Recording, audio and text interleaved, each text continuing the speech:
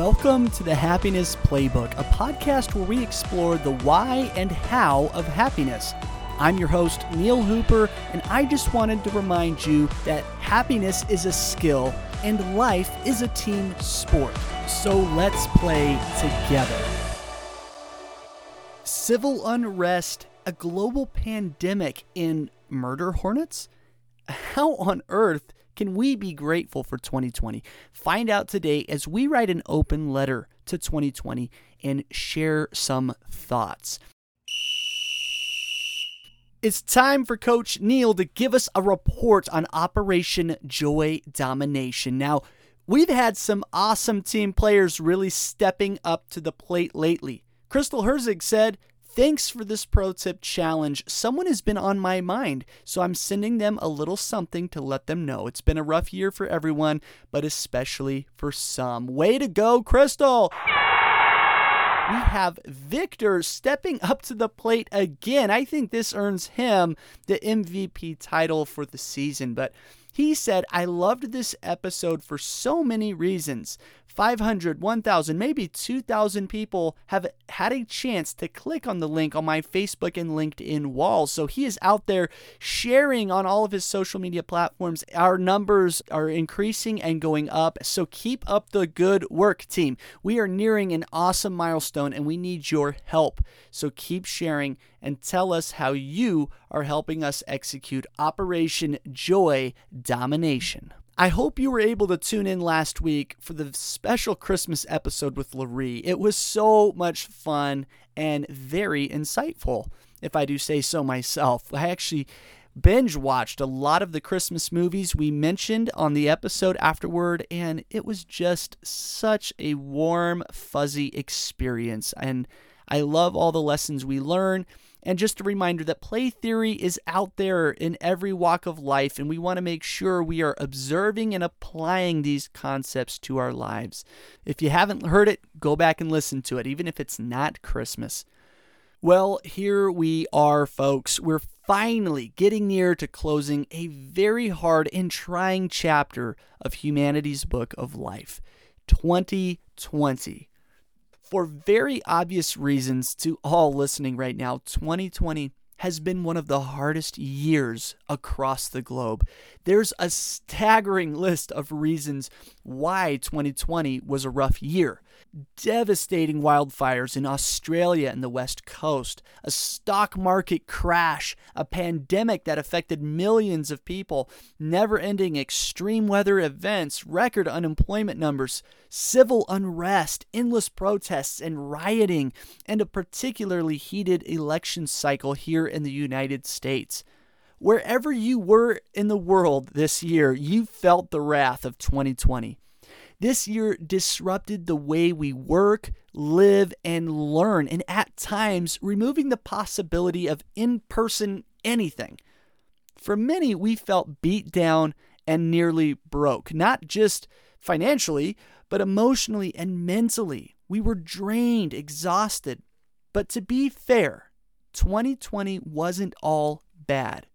If there's one thing we can all come together and thank you for 2020, it's forcing us to adapt.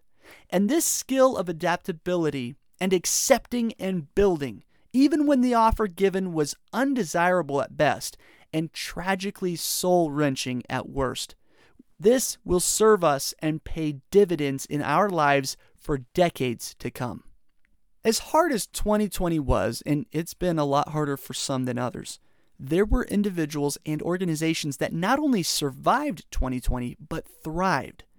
I want to note that whether you were on the thriving, surviving, or even the "I'm not sure I'm going to make it" end of the 2020 spectrum, we want to highlight some key takeaways from 2020 and lessons learned that will aid you in your journey to build a better tomorrow. As we prepare to leave 2020 behind us, a year that will go down in the history books as one of the most trying on record, it's important to reflect and even turn to gratitude for the lessons learned about thriving during turmoil and hardship. So, here's a bit of an open letter to the year 2020. Dear 2020, I know most of the world is angry at you including myself, and rightly so. But instead of a scathing rebuke, and we've seen lots of those, I want to turn to gratitude for the lessons you taught us all. If life begins at the end of our comfort zone, you certainly gave us the gift of growth. This is not easy to say, but thank you. Lesson 1. Thank you, 2020, for teaching us innovation. You ignited our innovation and creativity to solve new problems in new ways. You gave us an ultimatum: pivot or perish. And as best as we could, we've risen to the challenge, building our collective grit along the way. Together from afar, we endured, we persevered, and got through this exhausting and trying year against all odds. The German multinational Siemens opened up its additive manufacturing network to anyone who needed help in medical device design. Ford collaborated with other industries and manufacturers and GE Healthcare and 3M to build ventilators in Michigan using F-150 seat fans, portable battery packs, and 3D printed parts. This type of collaboration and innovation to come together and to stop the competition and to put the pause for just a minute on the IP concerns and really work together to solve these problems has been absolutely inspiring. Moving forward, we will take this shove out of our comfort zone and push ourselves to learn and grow in powerful ways. After this masterclass in let go and play, instead of predicting the all too easy negative outcomes that we gravitate to, we're going to give them a try. Thanks to you, we are going to pause and ask ourselves, how can I take healthier risks in the years to come? Lesson 2. Thank you, 2020, for teaching us the importance of slowing down. Solitude is good for the soul. It takes you out of the rat race for a while, gives you a bird's eye view of your daily life, and replaces chaos with serenity. We frequently reference the powerful principle of be present as a way to experience true joy and reflect on the direction we are taking our lives. During this year, we've had to stop and take a moment to determine our trajectory and evaluate the direction we're taking our lives. We've been stuck at home, some of us in isolation, others with young children, such as myself, clamoring for our attention and interrupting our flow. We've been forced to change our environment and double down on productivity. We've eliminated distraction out of necessity, looking and yearning for the focus we need and often struggling to find it. Through that struggle, we have grown. Will Stevens, a digital marketer, said, "After wanting to for probably a decade, I finally purchased and am learning to play the keyboard and piano. There just wasn't any more getting away with the I don't have time or I'm not at home enough types of excuses. It's been fun and humbling and a creative way to wind down after a long day." Like Will Stevens, many of us in this time of slowing down and upheaval have had to reevaluate what recharges us and to ask ourselves the tougher questions about where we're headed and what's really valuable or important to us. Moving forward, we will meditate, pray, practice yoga, or contemplate nature and connect with something larger than ourselves for inspiration and peace of mind. We will ask ourselves, what type of solitude can I practice? Lesson number 3. Thank you, 2020, for teaching us the importance of connection. We learned how an encouraging word or even small gesture could be the much-needed fuel to carry someone through the dark abyss of their environment. Forced to suspend travel and in-person experiences and events, we sometimes fell into vicariously living through our Netflix queue and fiction, relying on it for an escape to new worlds. And after years of neglect, we finally applied these concepts to ourselves by unapologetically recognizing that self-care is not selfish. And in fact, it's essential for our well-being and our ability to care for and serve those around us. Connecting became a priority this year, not only for business, but for our well-being as humans. Misery loves company, and with you, 2020, we had plenty of both. But this year, you enabled the least tech-savvy among us, I'm talking to you, Grandma, to be transformed into Zoom masters, organizing virtual meetings, reunions, classes, and events. It was comforting to know that we had each other out there. Even if it was a screen, we knew that beyond that screen was a person that cared. Our lifeline relied on the strength of our Wi-Fi and our willingness to reach out. Aaron Balsa, a marketing manager, said, "My husband and I have been working from home 40 plus hours per week since this started with zero help. It hasn't been easy, but our kids, ages 3 and 5, have actually grown closer. They've had to find creative ways to help each other out and to keep each other entertained. I'm an only child, so watching their bond grow stronger is really special to me." Thank you, Aaron, for sharing that thought. And I'm sure many of us can relate, those that have children at home, just how trying this has been. But a lot of the silver lining in 2020 as a parent, in those small moments, in being together and finding those opportunities to connect and to build each other's relationship. Whether it was through its glaring absence or newfound appreciation, we learned just how important it is to look outward and connect as humans and support each other during times of hardship. We learned just how crucial being present, especially on virtual platforms, is to allow us to truly communicate and appreciate each other. For that, we should give thanks. Lesson 4. Thank you, 2020. For teaching us gratitude. This was one of the harder lessons you gave us, but it was potent and profound. More often born out of longing, our inability to connect with those we love in the ways we've always done so was a very difficult lesson, but a crucial reminder that we should always be grateful for what we have. Whether it was live concerts, unmasked gatherings with friends or family, or just a simple hug to the elderly individuals in our lives. Having these cherished luxuries of life stripped away gave us pause to reflect and long for them, sometimes in frustration and hurt, but often in gratitude. Without your dark lows, we may have never fully rejoiced in the beloved but infrequent bright spots when they appeared this year. Collectively, we were put to the test, and our resiliency carried us through what's been a messy, imperfect, and rocky road, but we are coming out of it more grateful than ever. Thanks to you, 2020, we will look beyond the fear, loss, and disappointment and instead focus on the bigger picture.